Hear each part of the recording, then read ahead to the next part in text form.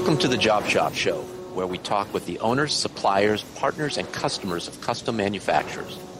Listen and learn the secrets of top-performing job shops, the tools, techniques, and backgrounds that have made them successful, all in the quest of raising the bar for custom manufacturing. I'm your host, Jay Jacobs. This episode is sponsored by Paperless Parts, connecting buyers and suppliers of custom manufactured parts.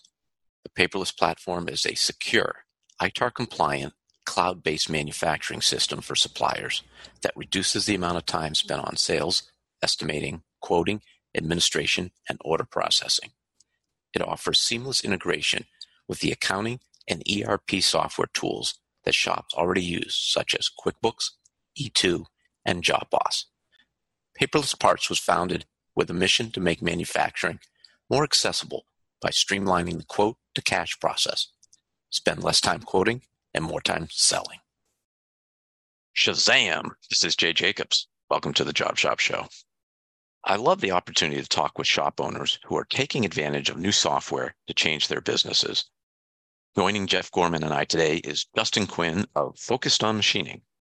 Justin is a past podcast guest and a Paperless Parts customer. While at Paperless Parts Power 2023 user conference, Justin sat in on Jeff's presentation on analytics. Light bulbs went off, and he and Jeff had a follow-up Zoom call after the conference where Justin laid out to Jeff what he wanted out of a pipeline report. Jeff made it happen, and, well, listen to the podcast to hear how Justin increased his win rate by 5 percentage points within only a couple weeks, a direct result of the pipeline report. So that you can get a sense of what Jeff talked about, a clip on YouTube is linked in the show notes on the Job Shop Show website. Also, as a result of Power 2023, Justin is now quoting more from PDFs in Paperless, and he shares what he learned at the event that pushed him to do so and how and why it saves time. This is what gets me excited, when users of technology take basic tools created and then make it into something way beyond what the developers thought may be done with it. Maybe a light bulb will go off for you as you listen to this practical podcast. Welcome to the Job Shop Show, guys. Justin, good to see you. Thank you. Thank you for having me. It's good to be back. Yeah. Jeff, as always, rocking and rolling. Thanks for having me. Thanks for joining us, Justin. Yeah, thanks for the invite. We saw each other at Power 2023 in May, Justin, and didn't get a lot of time to hang out. What are your thoughts after attending Power 2023?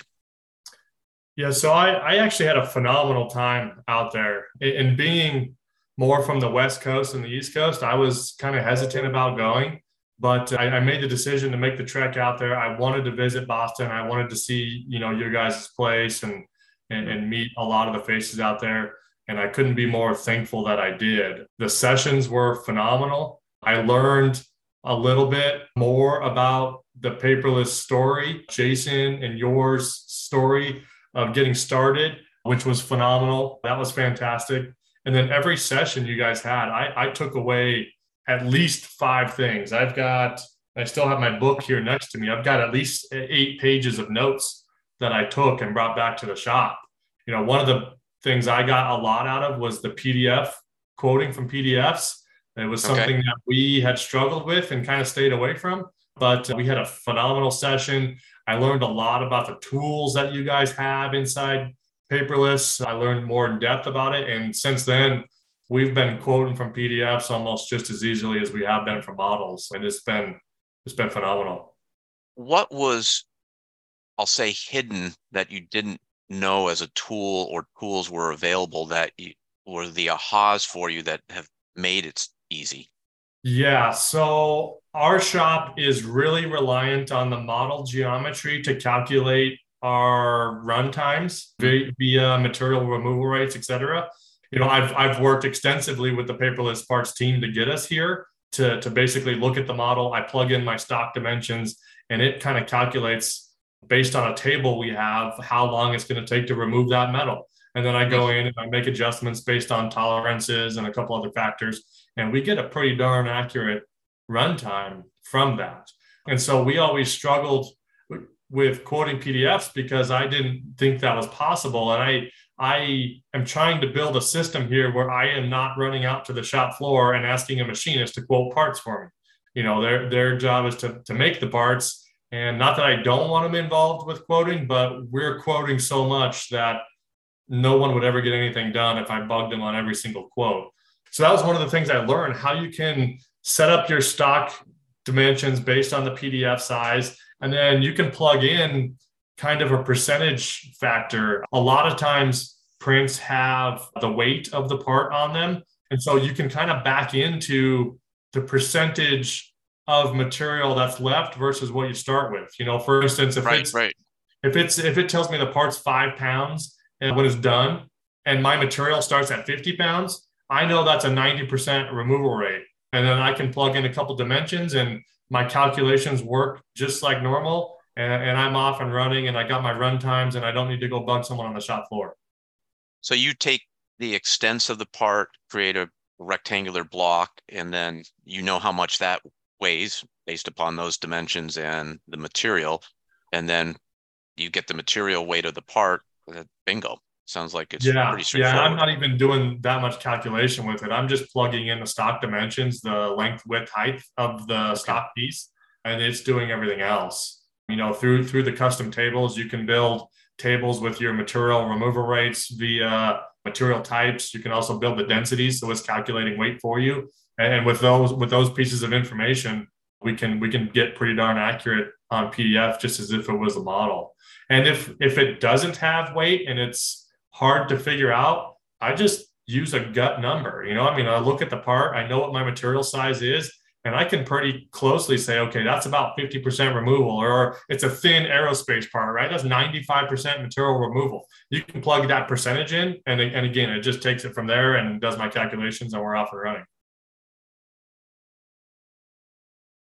How were you quoting the PDFs before? Were you just going to your ERP system? We weren't, to be honest with you. I was asking, begging, pleading for models. If it was an important customer, I was going to the machinist, bugging them. If it was not an important customer, we were just no quoting it, just because of the time and effort it took to put into it.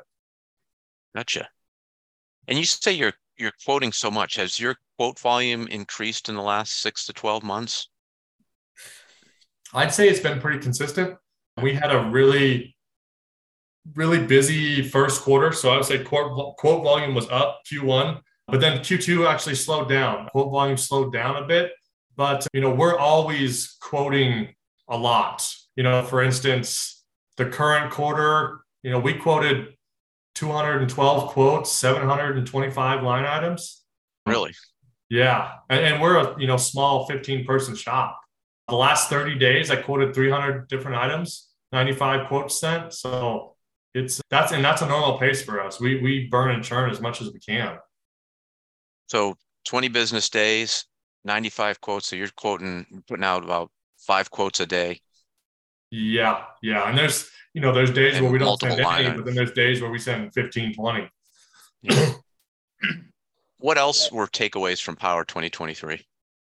One of the things I was really excited about was meeting the team, right? Like I had relationships with so many people, but it was through emails or maybe a video call, meeting people face to face. There's so much to be said for that, right? Especially after COVID. I didn't always put value in that, but now going through that, there's so much that you can glean meeting someone face to face, shaking their hand, having a beer with them, whatever.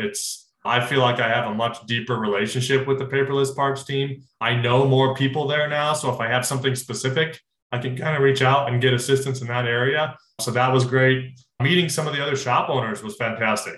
I met a couple other young owners that were doing some really cool stuff with paperless parts. And so I've made connections with them. I've traded emails and we've had meetings with them talking about what they're doing, how they're making it happen. And it's kind of one of those things that you don't see that path or see that vision until someone else says, oh, we're doing it this way. And then all of a sudden a light bulb comes off in your head and you can apply that to how you do things. So I had some really good relationships. And then the analytics side was always something I wanted to dig deeper into, but just didn't have time at the shop. So Jeff did a great session on analytics. And again, I learned a handful of nuggets there, was dangerous enough to come back and do a little bit on my own. But then building that personal relationship with Jeff, he and I had a meeting a couple of weeks ago. We built a really sweet pipeline dashboard, and I'm checking it every day. And I've made some improvements on our numbers since this pipeline's been built because of the information I've seen come out of it.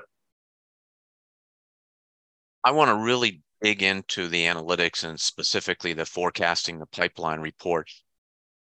Before we do that dive, I think what you said, though, about meeting the other shop owners, the relationships that you've developed, the content that you get at a conference, whether it's the Paperless Parts Power 2023 or a SolidWorks World, it's the people you meet who are actually using the product and who are using it in ways that you may not have thought it could be done, or you never that technique or method hadn't crossed your mind. And they may be doing stuff that Paperless Parts folks don't know about. Absolutely. Those relationships, to me, that's really the gold. You'll pay for your cost of attendance, if you will, by the content you get. Where it really makes it useful is those relationships. And I remember some of the relationships that I've developed at conferences over the years with other peers that, those have lasted decades. People have become friends, and there were a lot of aha moments where the light bulb went off and we traded stuff back and forth and we made each other better. And I look at that as how the goal of this podcast is to raise the bar of custom manufacturing. It's not all of us being an island and doing it on our own and figuring it out. It's collectively helping each other. And that's what raises the bar. I love that you made those connections and that you feel that was a worthwhile part of the event. Yeah, I often find that no matter what kind of conference I go to, even IMTS, things like that, it's the relationships and the people you meet that drive the long-term value of those. Just like you said, I could be pounding my head against the desk trying to figure something out or trying to break into a new industry or just solve the many, many problems that any shop owner deals with on a daily basis. And it's so valuable to be able to send an email or pick up the phone and make a call to somebody sitting in your same position across the country and say, hey, I am really struggling here. I can't figure this out. Can you give me some help, guidance? I'm not asking for the secret sauce, but just point me in the right direction. Or are we just both pounding our heads against the desk? And is that just life as we know it? Sometimes that's the case as well. And maybe you just feel better that, you're not the only one struggling. I was going to say, it's somebody you can commiserate with and you say, yeah, all right, I'm not alone in feeling this pain. Yeah, there's a lot of that as well. Absolutely. Jeff, to tee this up, maybe you could give us a quick 60-second overview of what your presentation on analytics was about during the event. Yeah, for sure. So I took the opportunity to present at Power and sort of just try to do one thing with that presentation, and it was get a few shop owners more interested in leveraging analytics. So my intent was to kind of demonstrate the value that having access to data can provide, try to give some ideas as to how shops should start kind of using analytics from a square one perspective. Like, what are the basics that, if you're not doing, you're kind of getting behind. And then also try to provide some strategy as to how you apply. So it's one thing to collect data and have numbers in front of you, but how do you actually apply that and make a change? So try to basically inform about what the tool is capable of, inform how other shops benefit from using it, and also demonstrate some of the unique capabilities that Paperless Parts offers kind of against other analytics tools that shops might have. So when I hear the term analytics, it seems really vague to me. And what I'm looking for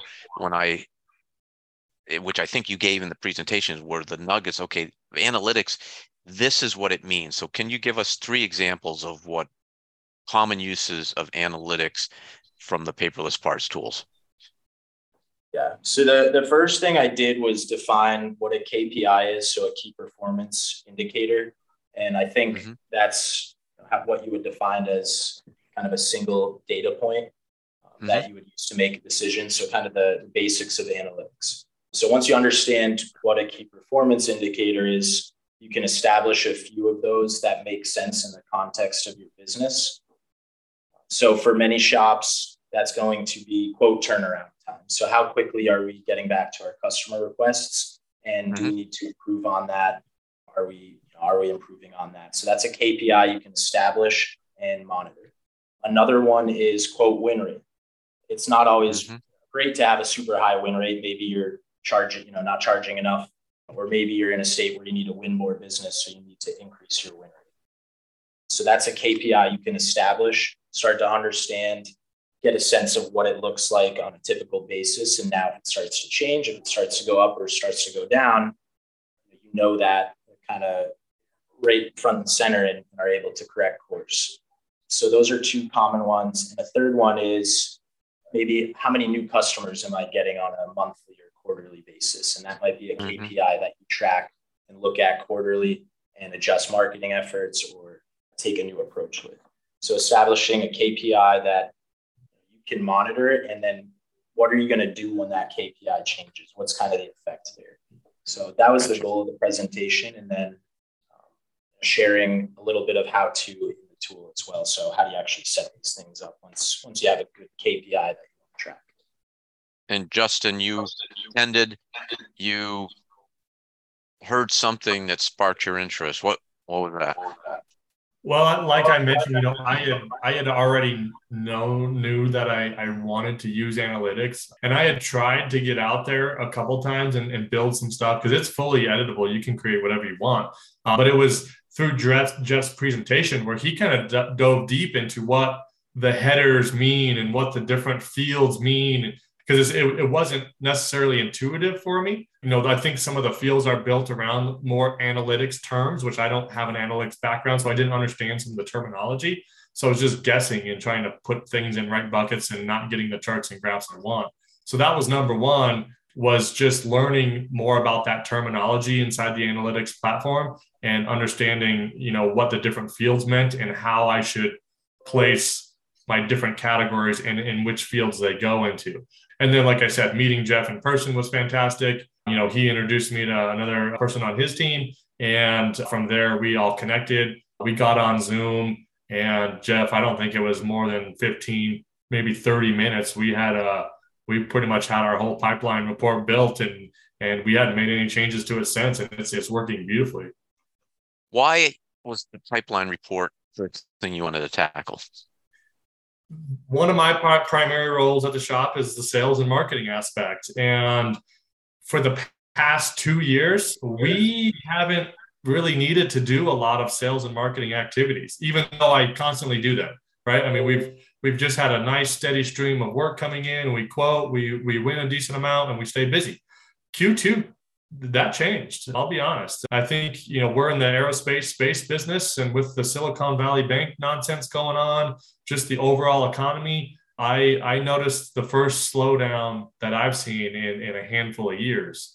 And I don't know if that's something, right? Is this the tip of the iceberg and something more is coming? Was that just a blip in time? I don't know those answers, but the analytics and the pipeline report gives me the data I need to make sure that I'm doing what I can do to make sure our coffers stay full, right? And our backlog is healthy. And that's really what I was looking for, was to see, dollar wise, quantity wise, how many quotes are we doing? What's our win rate? That's the most important number I think a shop needs to know. And unless you have good data, it's a shot in the dark. I'll be honest, I thought our win rate was way higher than it actually is. And I Jeff made the comment a minute ago that some, shop rates might have a high win rate. And I agree, that's probably not a good space to be in, but I think having too low of a win rate is also just as bad. There's a there's a sweet spot in there where you don't want to be the shop that everybody quotes and never orders from, but you don't always want to be the cheapest shop out there that everybody orders from either. I think at Rapid, our machining side was roughly a 28% win rate. Yeah. And on the sheet metal side, though, we were high 40s. It was crazy how high the win rate was. And it wasn't because we were inexpensive. Right. And so that, with that information, now I kind of know what levers to pull, right? Like with our win rate so low, it really made me question our pricing. It really did. And I spent a couple days diving deep into our pricing and our costs. And when I came out the other end of that rabbit hole, I decided, our pricing, I think our pricing is fair. I don't think it warrants a decrease, not for the services we're offering. But what I did is I created another pricing structure for another type of customer. If you're an aerospace shop, a company, and you want a crazy, ridiculous part with tons of tight tolerance made out of Inconel, and you need that thing in 3 weeks, I'm sorry, you're not getting a lot of price breaks from me. But if you want an aluminum bracket with 2 threaded holes in it, yeah, I can do that at a lower shop rate, because I can have, I have varying levels of machinists at different pay rates. I can send that through that work center, et cetera. So it gave me some information that maybe I should have a multi-tiered cost structure or quote structure based on the complexity of the part. Yeah, we had 3 of them at Rapid for machining and 3 different shop rates.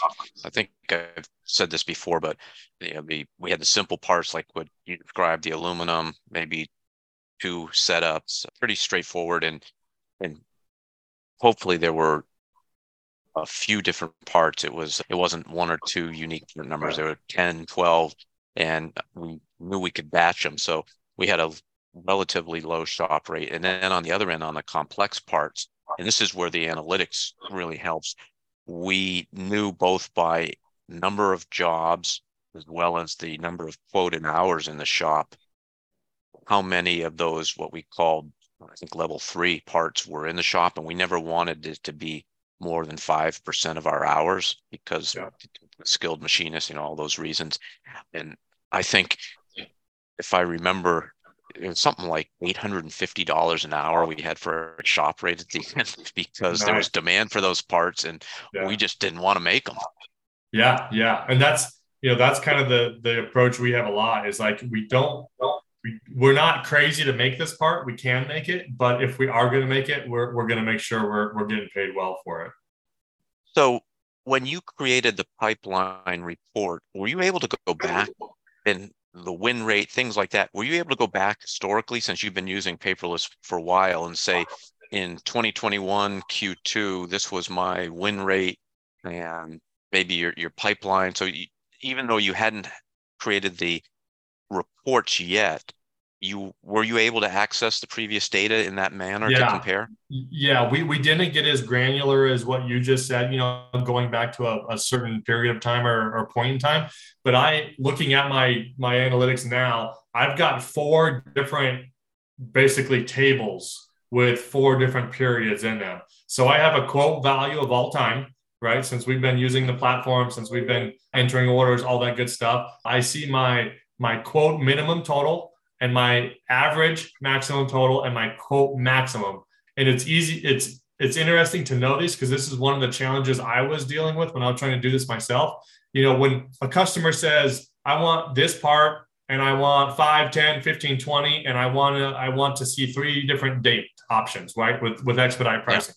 Well, you've just sent them 16 quotes essentially. Right. And so which one is the right one? What's the right number? How do you calculate your pipeline? So we have a minimum, we have a maximum, and then we have kind of an average. So I can get a feel for, okay, worst case scenario, this is the minimum amount of dollars we've quoted. This is the maximum amount of dollars we've quoted. And then here's about the average of each quote. And then I can see my quote count, quote items, and then that correlates into a win rate.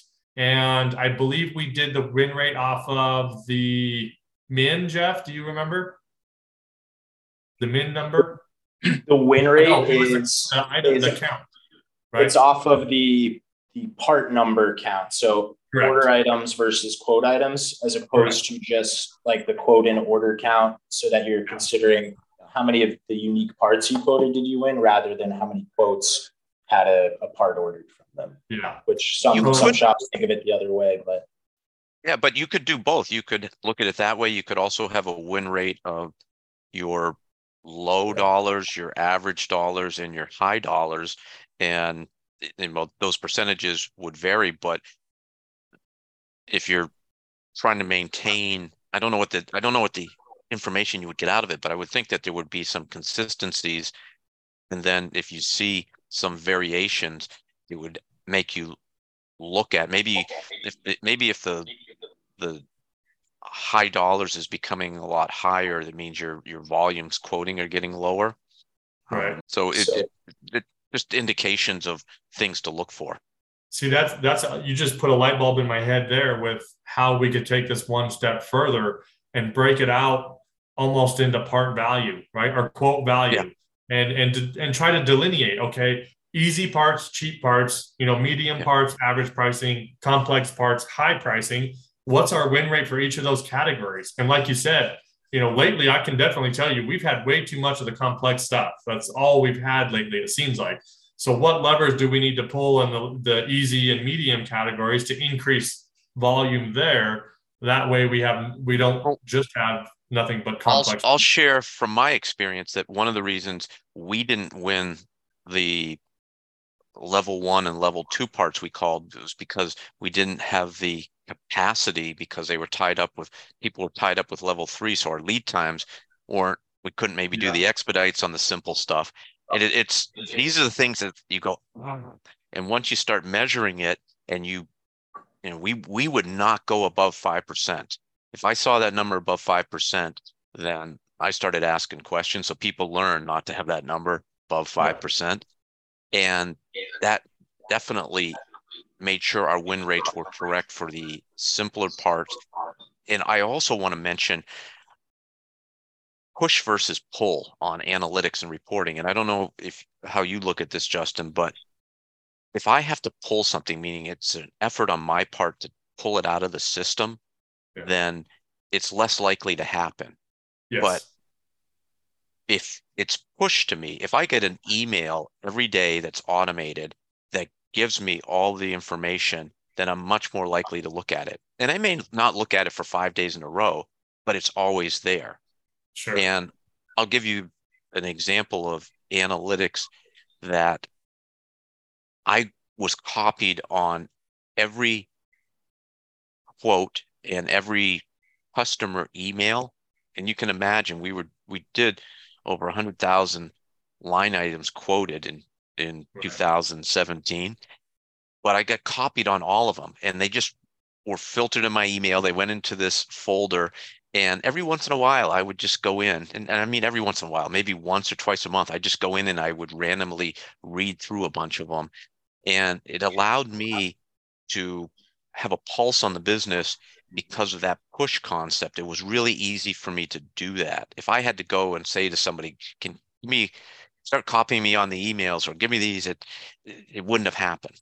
Yep. I also want to ask you and Jeff, we talked about the low and the high and the average. Have we also looked at the median? Because I think the median is more important than the average, because the higher dollars can skew the average higher. And the median would be perhaps more relevant.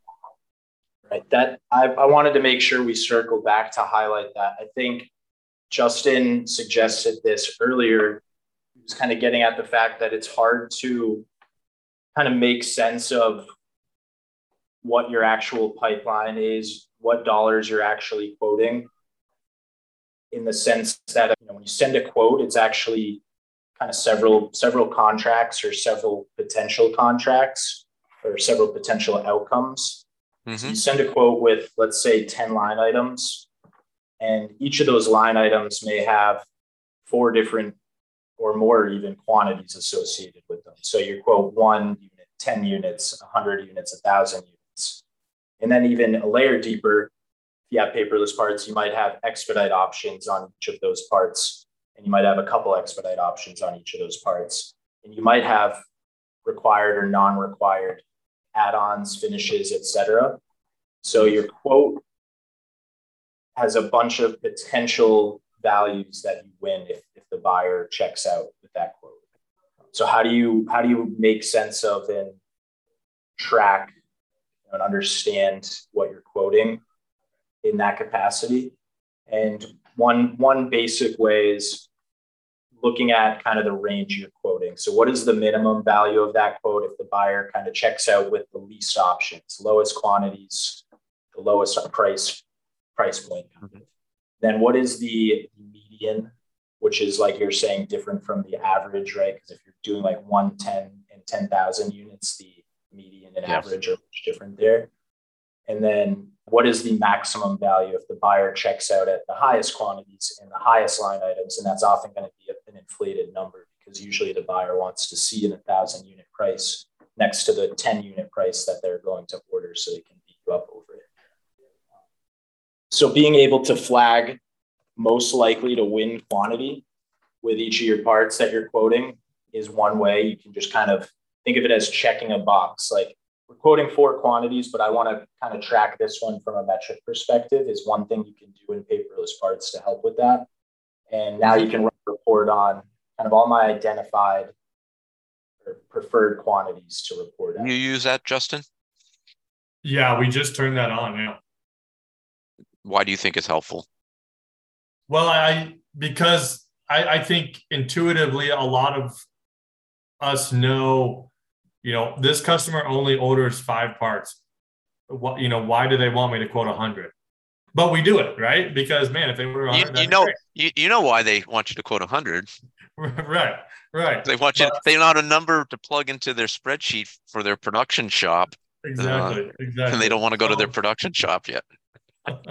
But yeah, so it is nice to plug in those numbers and say, okay, this is what I feel, or maybe the customer's told you, hey, I'm going to order 5 now, but down the road, we might order 100, 200. So it's nice to plug that in there. Then you have more realistic information, knowing which one of those line items that you believe to be the most true.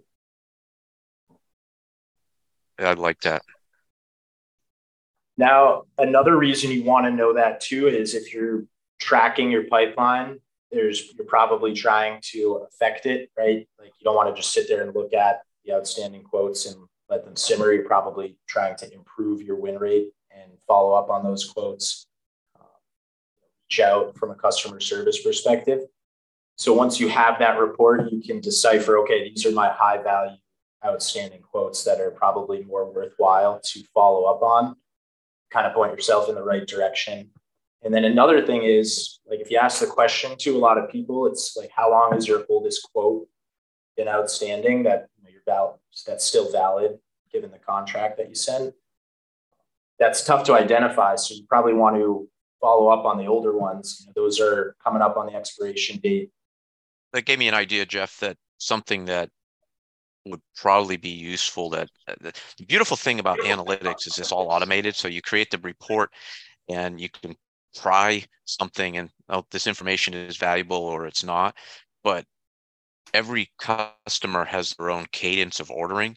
And if you were able to have a field in a customer table, average order days, because if you're looking at all your quoted items, it gets skewed. But if you can put a weight on, this is an aerospace customer and it always takes them 45 days to order, or these guys, if we don't get an order in 2 days, then we haven't won the business. That way you could also start weighting your pipeline. And this gets into, Jeff and I have talked about this before, Justin, of what I call spiraling in. And the center is perfection. Yeah. Absolute. But you start on the outside and it's crude, but at least you're doing something, and you keep spiraling in. You make granular improvements every day, every week, and they compound, and you keep getting closer and closer to the center and perfection. And of course, you never get there. And if you zoom out or zoom in, then you're as far away as you were. But that's the concept that I like to think of all these building of your pipeline report, just like you're building your pricing engine, is once you make these adjustments and improvements, they are captured forever, and you don't have to think about them. But your price, like your runtime, as you were talking about, each of these things becomes more accurate for how you want to do it for your job, and the edge cases get removed. Yeah. Yeah. In our example of the material removal rates, that table we built. So we went out there and we kind of just did some tooling calculations and got some removal rates. And I want to say we implemented that maybe 8 months ago. And we have updated that table probably 20 times since. We've gotten more granular with it. We've broken out different material types. And, it's to your point, right? Like we were way away from perfection, but we started somewhere. And every time we make a part and we learn something, we get a little closer to that center point, and we make a change and we get a little closer to where, eventually, actually we're there today where I really don't need to go to an expert to quote something unless it's like, hey, can we even do this? And those parts kind of need oversight anyways. But with how we're using paperless parts and the formulas we put in, I can run with a quote by myself. I have a couple estimators that can run with quotes. Quoting is something that's pretty hands off for most of the shop floor here, which I don't think a lot of job shops are at that point at our size. And you were not 6 months ago, is what I'm hearing. Correct. We were 6 months ago. I was constantly bugging programmers, constantly going out to my lead guys on the floor, and it's just slowing them down, right? Making the shop less efficient. So yeah, we were not. It was a constant push and pull trying to get my experts to help out with the quoting process. So at the risk of being repetitive, how did you get from there to here? What were the specific things? And I think you talked about it, but let's say like A, B, C. What did you do that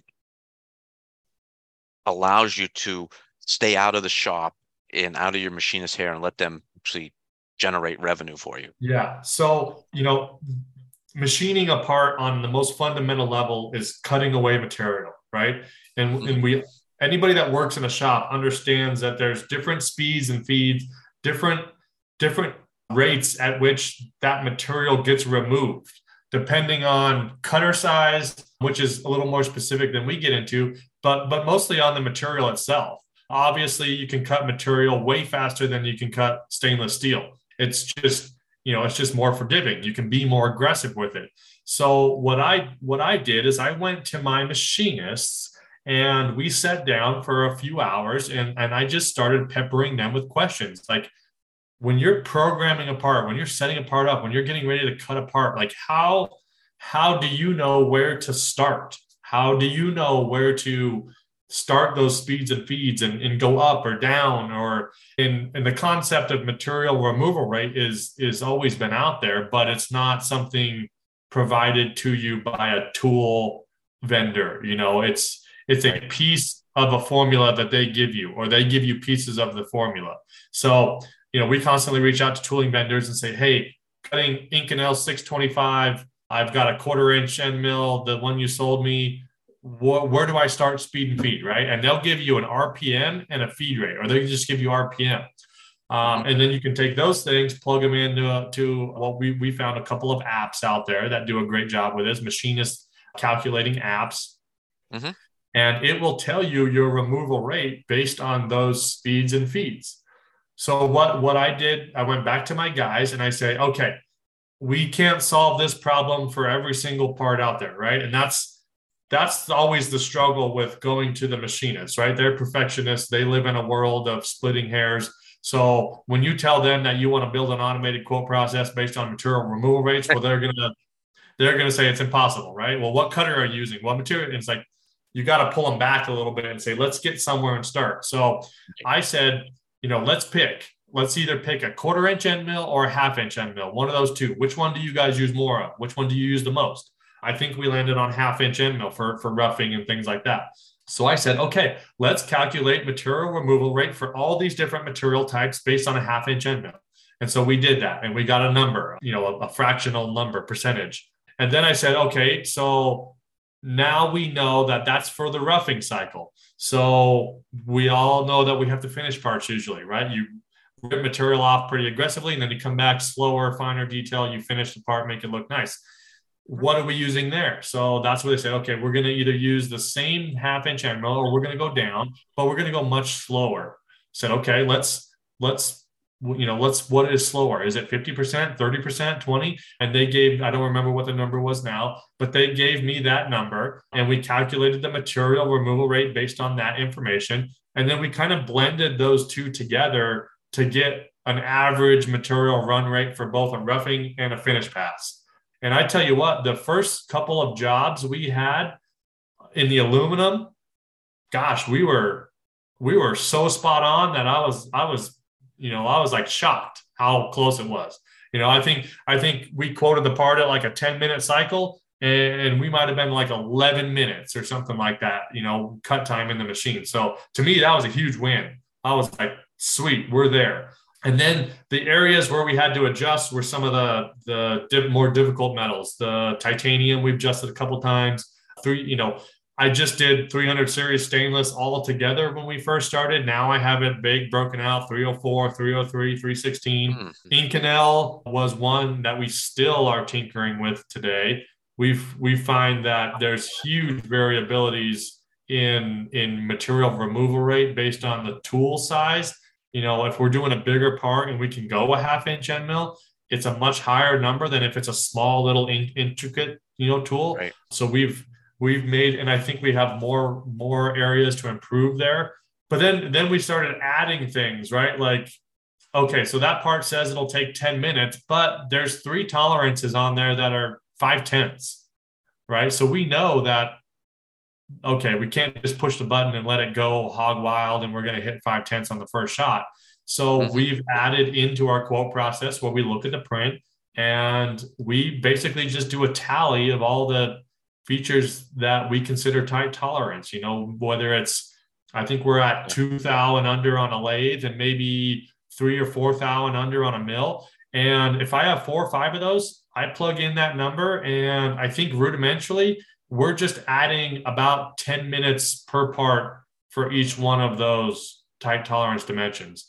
And what that's doing for us is it's trying to estimate the time, the iteration time, right? Okay, we dialed it in. We're in quality. Now they're checking it. They've got the part for 5 minutes. Now it's back. Now we make an adjustment back and forth, back and forth. And so we've tried to capture that time by adding those tallies. We did the same thing on threaded holes and quantity of parts. I want to stop you there for a second. Yeah. That is gold right there, because what I'm hearing is you're adding the extra quality time in the material removal rate, and quality, you got to pay for it. That's genius by including it in the material removal rate. I love that. And it's, it's a rough estimate, a rough number, but it's something, right? It's better than not charging for quality at all. And then you're wondering, God, it should have taken us 2 days to make that part, but it took 4. Well, we spent a day and a half going back and forth to quality, right? So trying to figure out those things is really crucial. And you're right. Not a lot of people quote for quality, and not a lot of people honestly are willing to pay for quality always. But that's kind of where we get into that multi-tiered approach, right? If this is a difficult part in a difficult industry material, you don't get a lot of price breaks. I'm sorry that part is very expensive, but that's what you're asking us for. Absolutely. Jeff, have you implemented for other shops what Justin was just describing? Not in the same capacity or with the same approach. Similar though? No, honestly, not in kind of like that hidden style. The only times I've had conversations around implementing quality charges were for customers that I think they're only working with buyers that require and need those charges. So like what you're saying, Justin, where people don't want to. Well, not specifically the quality, Jeff, but the material removal rate as part of what Justin just said, and how granular he's gotten. Is that Yes, something? absolutely. Absolutely, but not in the same level of depth. It sounds like you've taken it in your own hands. So we've helped customers get set up with Square One. I don't personally know how many of them have continued to iterate at the level of depth Justin has. Where I'm getting at is, if somebody's listening to Justin talking and they want to get started, how do they get started, Jeff?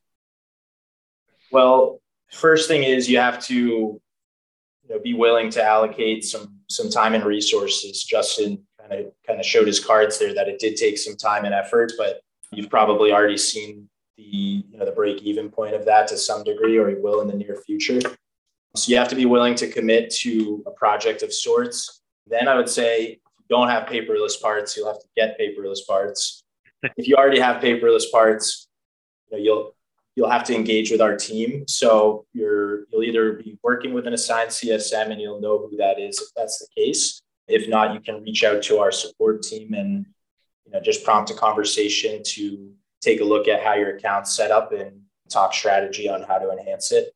And we'll kind of get the understanding of what that means and loop in the right people and walk you through what the options look like and some approaches that we've seen work well.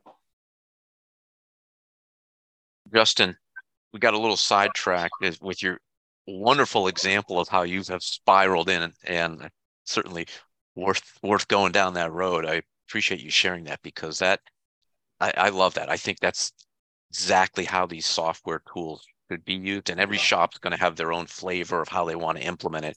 Absolutely. But the approach of getting started, that you think that this is important, this is the way you want to go, and then continually refining it and realizing you're never going to have perfection.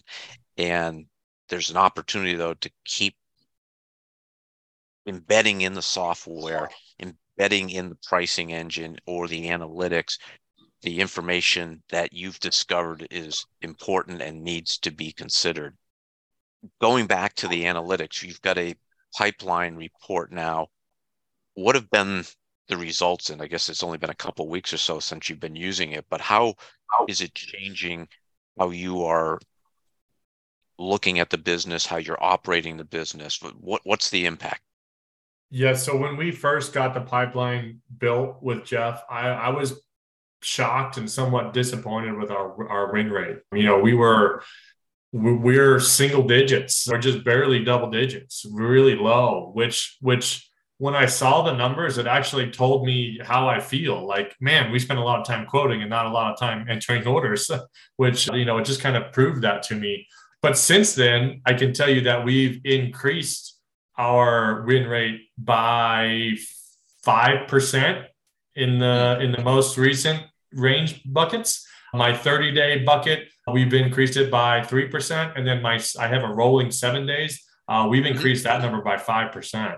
And what I've been doing is I've really been paying attention to the quotes kind of before I send them and delineating between, okay, what is my likelihood to win this quote, right? Like, we get a ton of RFQs from people that we've never met, we've never heard of. And so I might prioritize, a customer that I know has potential to order over that one and get that one sent today versus, doing first in, first out kind of method. I'm also following up much more aggressively and consistently. At the bottom of our pipeline report, we put a table in that shows all my outstanding quotes, when they were created, when they were sent, the dollar number assigned to them, and then how many times they viewed it or when was the last date they viewed it.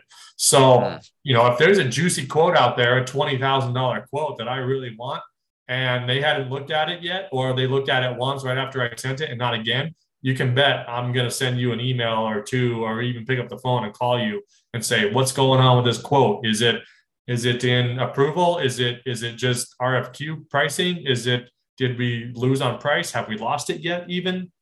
And because of that level of communication, I've been able to make a couple adjustments and fine tune and win just a few more orders here and there just by communicating with the customer based on the data I'm seeing.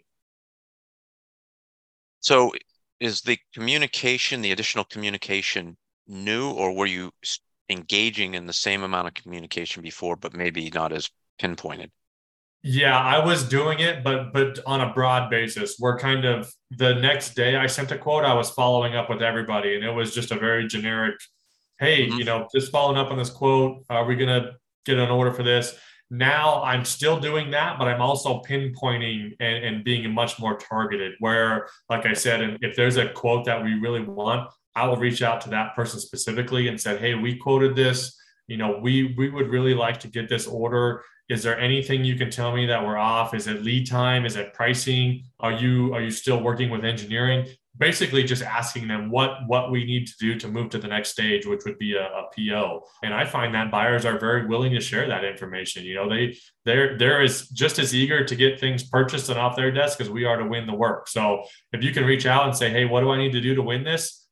They'll more than likely tell you. And then the ball's back in my court, right? Like if it's pricing, do I want to go, another couple percentage points lower? Or if it's lead time, can I physically do that? If I can, sure, yeah, we can make it happen. So just adding one more targeted approach to communication. And to reiterate, it's because now you have a pipeline report that gives you that information so you can be more targeted. Absolutely. Yeah. What else would you like to mention about analytics that you have either implemented beyond the pipeline report or are planning to look at in the future? Since we've kind of been talking here, I would like to develop the pipeline further into kind of that level 1, 2, 3 complexity, like you were mentioning earlier, and looking at win rates in those specific buckets, because I think we do need to monitor that more closely as well, right? We have only a couple really skilled guys out there, so we shouldn't be going after nothing but complex work. So yeah, I would like to somehow build the pipeline to see what my win rate and volumes are in each of the complex categories. That way I could fine tune each of those quoting styles and methodologies to try to get the win rates that make the most sense for our people in our shop. I had one suggestion also. Earlier in the call, you mentioned that you kind of changed your strategy at the time of quote now based on who it's for, what the geometry is, or maybe what the volume they're requesting is. And those are decisions that you're making with your head right now, but it sounds like a lot of them could potentially be automated in a similar structure like you've done with your material removal rates. So having a table that maintains maybe a customer name and like an incremental markup percentage or a discount percentage, and having that automated, and now you do your analysis, kind of make the decisions on, I can quote this customer higher because they're aerospace, and adjust that in the table. And it's not tribal knowledge. Now your other estimators can kind of leverage the same costing approach, and you get to report, did this work? Yeah, that's a great one. Is my win rate. So we could probably set some time up to look at doing both of those things, continuing on spiraling in terms of pipeline reporting, and then also automating kind of the upfront results of the reporting. So what decisions you're now making about your quoting process. Absolutely. We did do an episode on that a while back. It was basically, the gist of it was maintaining a table of incremental markup percentages for your customers. So you could also do that in a broader way. That's maybe on industry type, and tag your customers with a certain industry type or your jobs with a certain industry type. But you can think of the applications in a table-like structure. Yeah, absolutely. Yeah, that'd be easy to say, this customer always has difficult parts, or is really difficult. So maybe, throwing a percentage there so they always get that markup. Or, if there's a customer that should get preferential pricing, for whatever reason, add that discount in there as well. Or if you have a price insensitive buyer where they just order everything from you, and now you start to tack on incremental percentages and see if there's an effect on your win rate with them. Absolutely. All different directions we could go. Justin and Jeff, this has been awesome. I think we have gotten some really good information that the audience is going to get them thinking about what are the possibilities And this is the beautiful thing. When you get away from quoting with your ERP system and or your spreadsheet, there are so many opportunities to add value, to spiral in to the win rate you want. And ultimately that can improve your profitability. So many possibilities. So Justin, thanks so much for being here, being willing to share what you are doing, your thoughts on Power 2023. Is there anything else that you think would be valuable to put out there right now?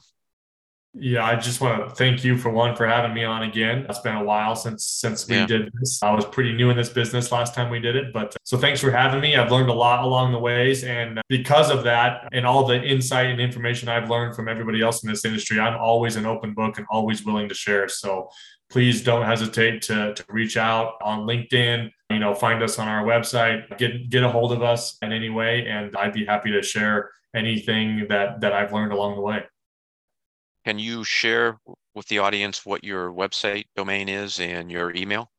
Yeah, so just www.focusedonmachining.com. And my email is just jquinn, JQUINN, @focusedonmachining.com. Awesome.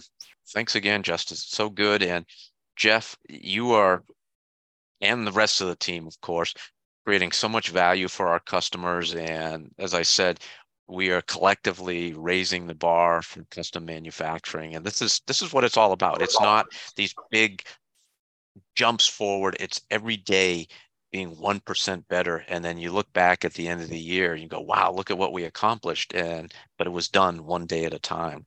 Yeah. For the listener, if you are a paperless parts customer, have you looked at analytics? And my request is create a report, try one of the canned reports, do something to look at what analytics offer you and see where you might be able to go with it, keeping Justin's thoughts and his actual implementation in mind. And until next time, keep those lasers cutting, those spindles turning. Have a wonderful day.